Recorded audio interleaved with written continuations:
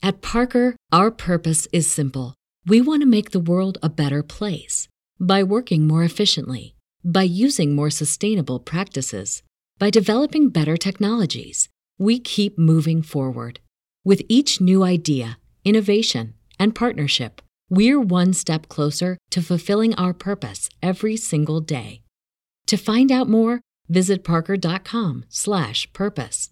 Parker, engineering your success. Welcome to Infertility and Me podcast, a show that amplifies diverse stories about the struggles of infertility and fertility in a safe space. Our goal is to normalize fertility stories that validate, give hope, and create a community where no one is left silently suffering. Welcome, you guys, to another episode of Infertility and Me podcast. It's your girl, your fertility bestie, Monique Farouk, IVF mom to one. Thank you guys for being here. Thank you for letting me be a part of your day. Don't forget to follow on Instagram, you guys, and also join the free community chat on Discord. The link is in today's show notes if you're looking for support outside of social media and or whatever. If you're looking for support, you're looking for community, connect with me on the Discord chat. But today's guest is named Meg Faith. Meg suffers from endometriosis, which is very similar to endometriosis, and she also has an endometriosis diagnosis as well. So for those who may not know, the difference between the endometriosis and the endometriosis, endometrial tissue grows into the muscle of the uterus, whereas in endometriosis, the endometrial tissue grows outside of the uterus and may involve the ovaries, fallopian tubes, pelvic walls, and bowels. This is what she tells us about today and how she got diagnosed for that. And it has a lot to do with her speaking up and standing up for herself. So once she got her diagnosis, her and her husband were able to move on with better protocols. Today, Meg also shares with us why it's important for us to stand up for ourselves and why it's more important now than ever. Advocate for yourself and the pain that you feel within your body before it becomes too late. And she also advocated for herself to get further testing for recurrent miscarriages. And she states in this episode that she kind of wished that she had had the biopsy of her uterus done after the first time she had a miscarriage. Like most of us, we don't know there's an issue until there's an issue, which Meg also states in this episode. So today, friends, you can expect to feel validation and empowered along your trying to conceive journey and or however your path to parenthood is looking with or without a spouse. Meg is still herself also in the throes, in the thick of trying to conceive. And you can connect with Meg online on Instagram through her community for moms and dads of loss called _the_barrenness, and get the support that you need if you've also suffered recurrent miscarriages and loss or just loss in general. And so we'll be back, you guys, in just a second with Meg. And we're back, you guys, with our girl Meg on the show. So thank you, girl, for coming on the show, Meg, and just giving us your time and being willing to share publicly as well. Absolutely. I'm really, really grateful to be here. So Meg, let's start at the beginning. How did you and Hummy meet, girl? How did you guys hook up? Oh gosh, a classic boy meets girl at the bar kind of story. I was in graduate school in Chicago. So I was bartending while I was in graduate school, and my now husband came in for midday Jameson shots. So so we met there, and we dated in Chicago for a few years before moving out to the Bay Area in 2013. And we've been together about 12 years, married for a little over 3. Wow, you guys have seen everything together. Wow. You guys been through a lot, recessions and everything. Yeah. Oh, man. That's a blessing, though, to be able to be with someone for that long. It doesn't seem like anyone's staying together that long. Yeah, I do feel like we've been tested for sure. So how long had you guys been together before you started trying to conceive? How long had that been? We've been together 9 or 10 years. We started pretty soon after we got married. So about, a little less than 3 years ago. Always knew we wanted to have a family. Always knew we wanted children. And I think that was really important because at one point I, was going through some gynecological issues, not related to trying infertility. And I had a doctor that asked me, when we'd only been dating a few years, she said, "Well, how badly do you and your partner want kids?" And I just thought that was such a good question to ask us because, we always kind of said in passing, yeah, we'll have kids, but we never really thought about how badly we might want kids. So we already knew that it was a goal we were going to work toward together before we started trying, which I believe really helped us to have that shared goal. Yeah, absolutely. I agree. You got to be on the same page. It's like being equally yoked, right? Like Yeah. being, Yeah, you both really have to want it. you really do. You really do. You really, really do. So then, did you see a reproductive endocrinologist straight away because No, of the previous medical issue, or did you kind of ease into it and try at home first? tried at home first. Really, there was no reason to believe yet that we would have any trouble having a baby naturally. So I think a lot of couples do this. We say, well, we're not trying not to get pregnant. You don't quite admit yet you're trying to get pregnant because that's very scary. So we started with well, we're no longer trying to prevent it. And then when that didn't work for a while was when you started having to admit to yourselves like, oh, we have to switch to trying now. We have to really think about it now. So it was a few years later that we really realized we were in the trying part of things and it wasn't happening. We don't have those inclinations, or we don't. Yeah, I mean, you don't know those things until you need to know those things. I didn't get diagnoses until after we'd been trying for a while, and I think that it's so hard when people often say, like, well, why didn't you start trying sooner? But the time you start trying is the perfect time for you, for your life. That was the perfect age for us. We were at a really good place to start trying. So there was no reason to start trying any sooner. We would have been in a shoebox apartment and still working on our jobs, and it just wouldn't have made sense then. So, yeah, so we didn't try until it really made sense to try. Did you have any underlying conditions that you knew about ahead of time? None that I knew about ahead of time, although I'd been saying since my very first menstrual cycle that something was too painful. It was too much. And yeah, I think like a lot of people, I had doctors that would say, like, yeah, well, periods are painful and, try birth control. And there's a little bit of validation now that I have been diagnosed with adenomyosis and endometriosis, a little bit of validation, a little bit of like, I wasn't just being weak. I was really in pain. There was something going on there. So I know those things now, but I didn't know it until we started seeing specialists. This is such a common theme, this endometriosis and being passed along by doctors and saying that it's normal to have these painful periods when in fact it's not. Like it's Mhm. you are, with the exception of certain diseases and such, it is possible to get your cycle without even, how you get that feeling like your cycle's on the way, like, oh, Mhm. I feel it coming, girl, or you telling your spouse, I feel it coming, or it's just like, for me sometimes it's even a certain smell that my Mhm. body changes in my discharge, and I just know my cycle's on the way. So those small inclinations that we as women, naturally born women, would know when this time of the month comes on.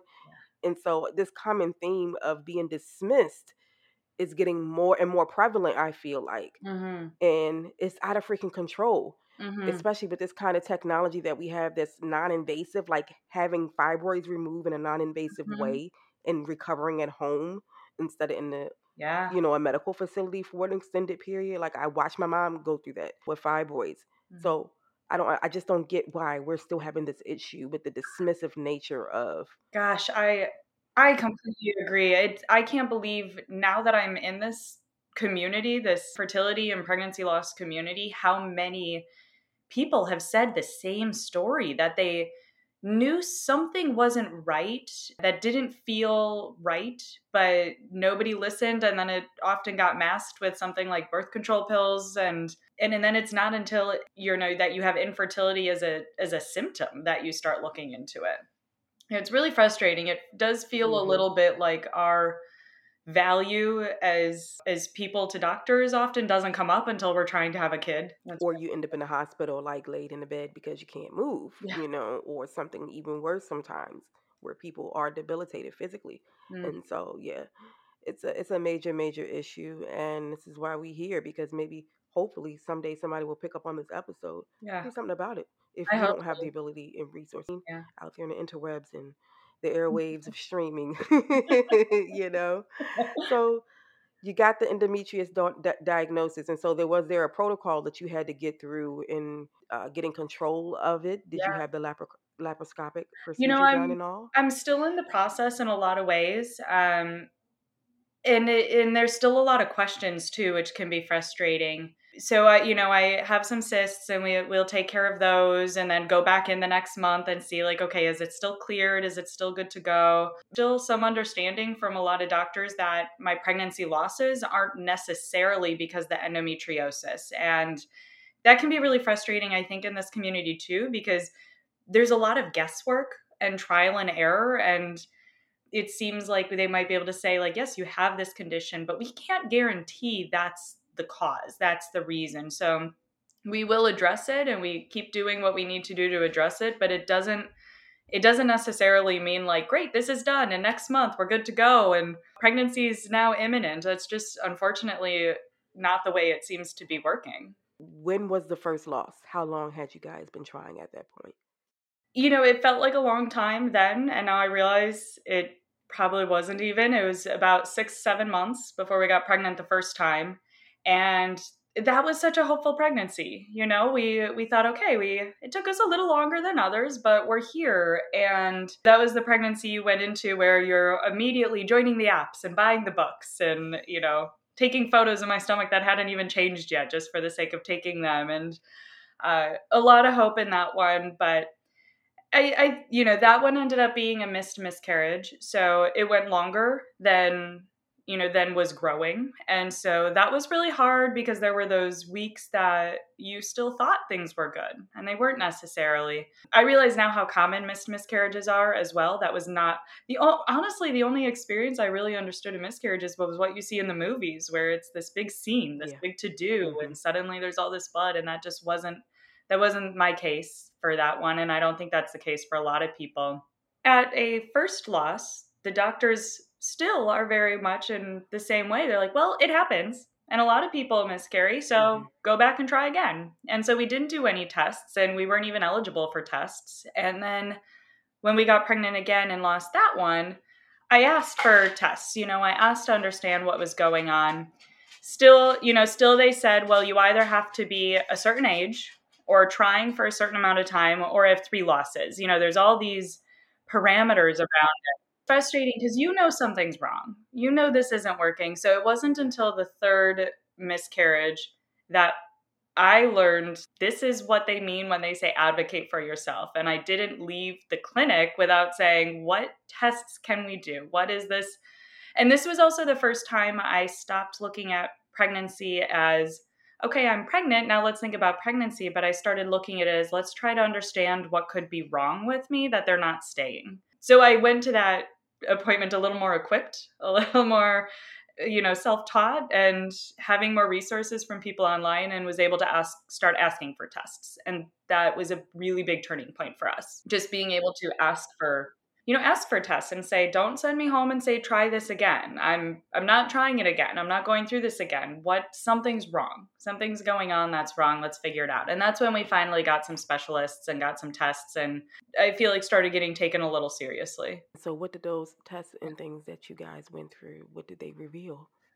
At first, nothing, which is really frustrating. It's really, you don't want something to be wrong with you, but you do want an answer. You do want to know what's going on. So the blood work didn't reveal much of anything. My ovarian reserve is borderline, but no reason to believe that I shouldn't be able to carry a pregnancy. It was actually in the first saline ultrasound, which is where they can see a lot more when they do the saline ultrasound, that we were able to see what they thought at first was, I'll never forget it. I'm in the clinic, and this doctor who I'd never met before, this older male doctor, he said, and he's doing the ultrasound in the moment. So I'm in the stirrups, and he looks at me and looks me in the eyes, which is always weird when you're in the stirrups. And he goes, I'm retiring in a week, and I've never seen one of these. And I just thought, that's not what you want to hear. So he brought in, some other doctors for second opinions. What he thought he was seeing was a unicornate uterus. So I got an MRI then. And it was through the MRI that we saw, it wasn't unicornate, but it was abnormal shaped, a Mullerian abnormality. And they saw the endometriosis. And that's when we at least got some answers. We at least got to see it's not me. It's not, it is me, but it's not anything I'm doing. It's something structural. So now we could make a plan. Now we could think about what we do next. And I do love a plan. Mm-hmm. Yes, don't we all? We have to have it. Okay, this is why we've been so proactive this whole time. Yeah. I just kudos to you for not taking the first doctor seriously and just going back home and continuing to try again and not seeking and digging deeper. So kudos to you, because a lot of women just keep with it until it becomes number 5 and plus without any digging Yeah. deeper. I'm so glad you Yeah, found out much absolutely. sooner than would have otherwise. And so got my answer. Somebody told me something Yeah. that I could digest. And I think, like you were saying, that's what Yes. we're always looking for. It may suck what the answer is, but at least now Mhm. you know. And it can be, there's a protocol Exactly. for it, to work with it and around it and all Yeah, those great absolutely. things. And so, did you have more Yeah. losses after the second one, after all of this is found out? Yeah, so none from naturally trying, but we did have a failed frozen embryo transfer. That one hit me in a very different way, more in anger than sadness, I think, because we did finally get information and it was finally in the hands of science. I was like, we did all the medicine. I cut out gluten and dairy and we're taking the supplements and I'm doing the acupuncture and I'm in appointments all the time. And so we were, I think that you're optimistic. You're cautiously optimistic, but there was no reason for me to believe that this now wouldn't work because we did everything we were supposed to do and we learned what was wrong. So what's really frustrating again is the science is only so far as to say we don't know why some transfers don't take. And, they only work half the time and you could just fall on the wrong side of data. So even though that wasn't a natural pregnancy attempt and that wasn't a miscarriage, it felt, the loss of that embryo felt really hard because it was very hard to make that embryo. It worked very, very hard 2 to make that. miscarriages and a couple of procedures to get to that point. So that's why I understand why, especially that you felt angry, because instead of feeling grief this time, you were like, God dang it, I was right here on the cusp of it all, Yes. And that's how Yeah. it feels. I think sometimes that feeling is worse than the grief, because it's much Hmm. easier to hang on to anger and to be angry. It's easy. Mm. It's one of the easiest emotions to do and be and sit in. That's so true. That's so spot on, and I think it's a lot less isolating of a feeling. Grief you deal with very alone. At least I had, and at least I was doing that. Whereas anger, well, that was going out to other people too. Like that was definitely external as well. So it's hard in that way also. Absolutely. So what happens next in you guys' process? Did you jump right back into trying through IVF again, or did you wait? I am very much like I want to keep moving. Something that's been really hard for me is age, is getting older, is not necessarily my getting older, but time passing.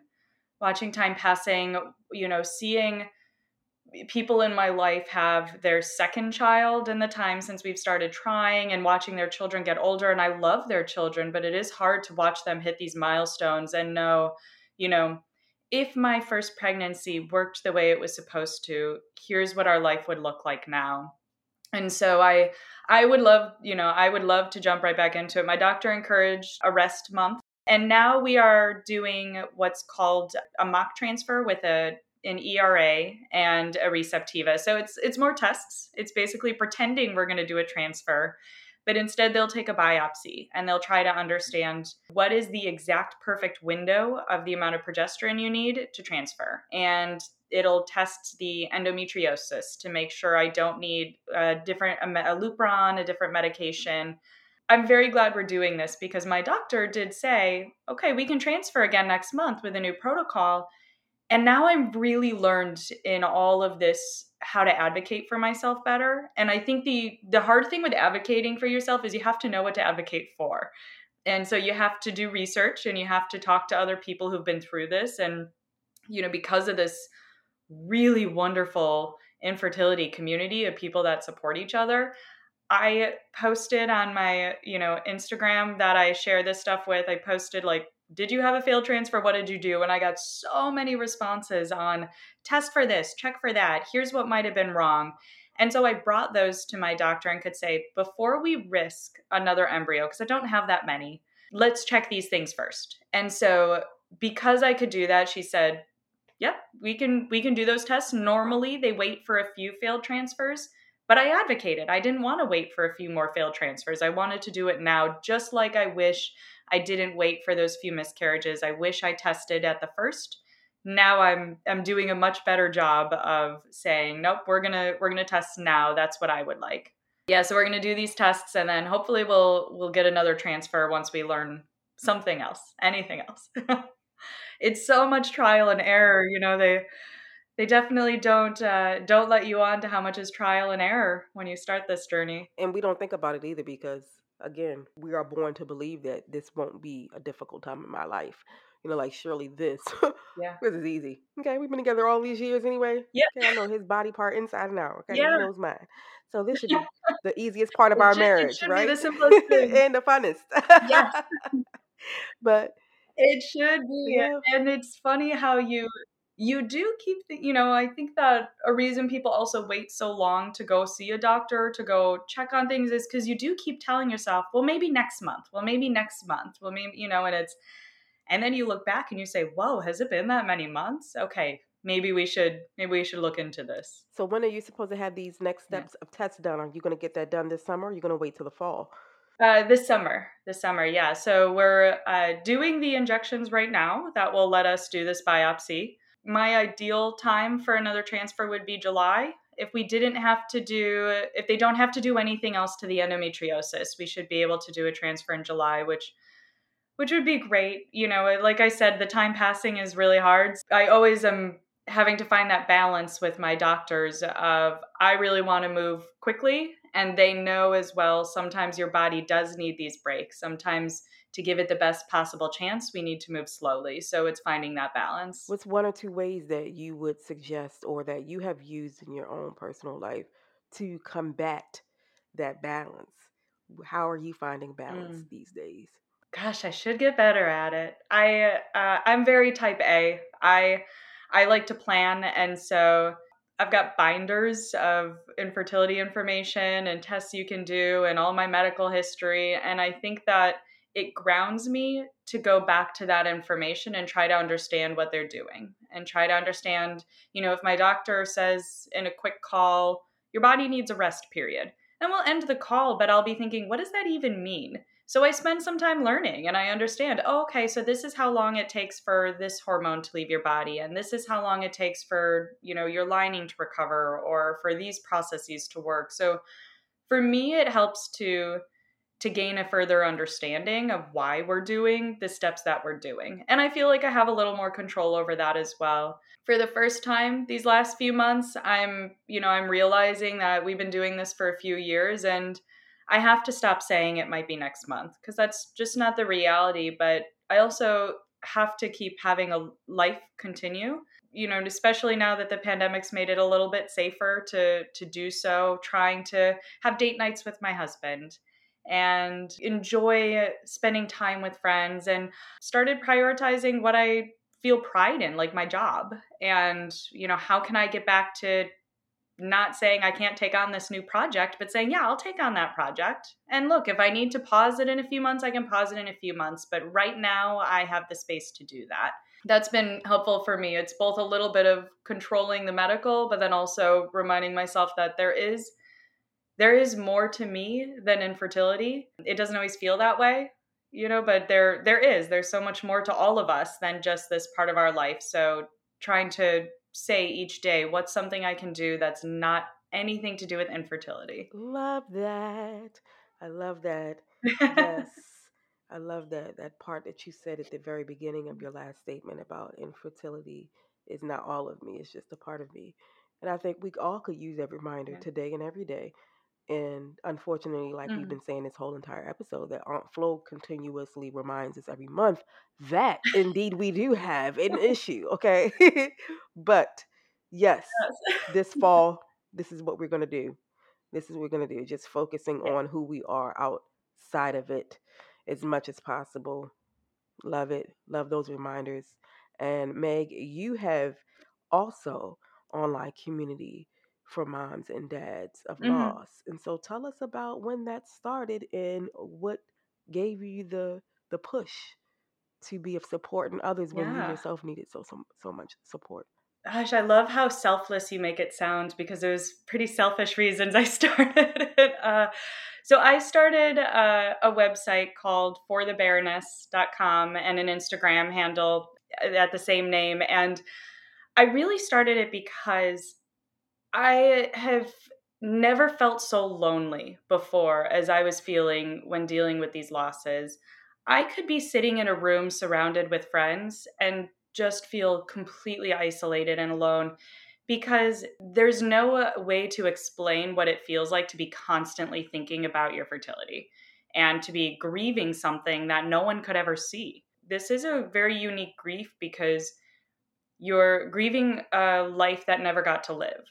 And so I just didn't feel like I had people around me that could understand. But I also, at the same time, felt like I constantly wanted to talk about it. I constantly wanted to just connect to people. So I like to write, and I thought that we could create a space where other people could just write what their story was, what their journey was, and put it on this blog and read others and see, I'm not the only one who feels jealous or angry or sad and feels all of those three things within an hour sometimes.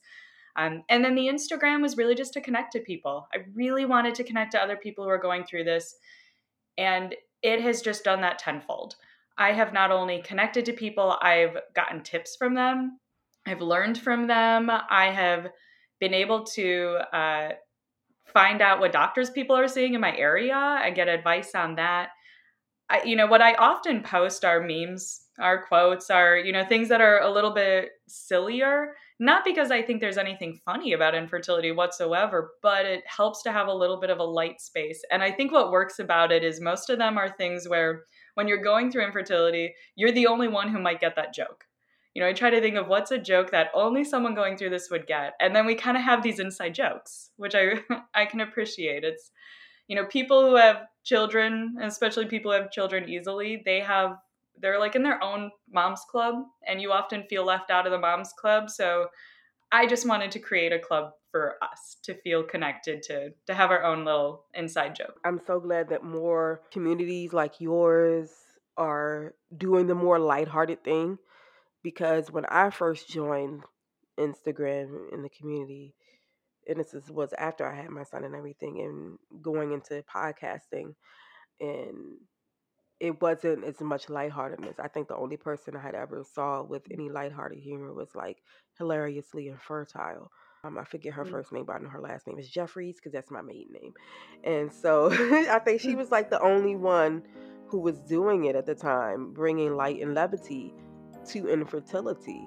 And I'm just so glad that more people are doing it in their own way, their own style, and just finding ways where we can all just laugh at this BS, cackle a little Yeah. bit, cackle and And cry at the same time. it's great. And you really do have to, because there are these moments that do feel a bit ridiculous. Like when you're driving 80 miles per hour because your husband has to get his sperm sample that's sitting between his legs to keep warm to the clinic within an hour. Like, how do you not laugh at that? Like there are moments like that they're just too ridiculous to not laugh a little bit. Absolutely. And so thank you, Meg. Appreciate you this evening sharing where you guys are while you're still in the throes and woes and waters of infertility. It is not easy to talk about it when you're still there and right in front and center with it. And so I appreciate you for giving us your time and also giving us some ways in which we can do better and be better while going through this thing called infertility. Thank you so much. I have really enjoyed chatting with you. I love your podcast. I love your Instagram, and it's nice to chat with people who get it and celebrate everyone who's just really getting through every day. Yes, and chatting and getting together about this thing is very important right now, because there's a whole lot of other things going on in the world, and sometimes we lead a little bit of a distraction, even if it's for sucky reasons, and getting that validation that we need. So again, I love what you are doing in the community for loss and miscarriage, because that also is another very taboo aspect of fertility and reproductive as a whole. And we can't go wrong if we all just stick together and see each other through this thing. And so thank you, friends, for tuning in to another episode of Infertility and Me podcast. You guys know where to find me. Peace and blessings.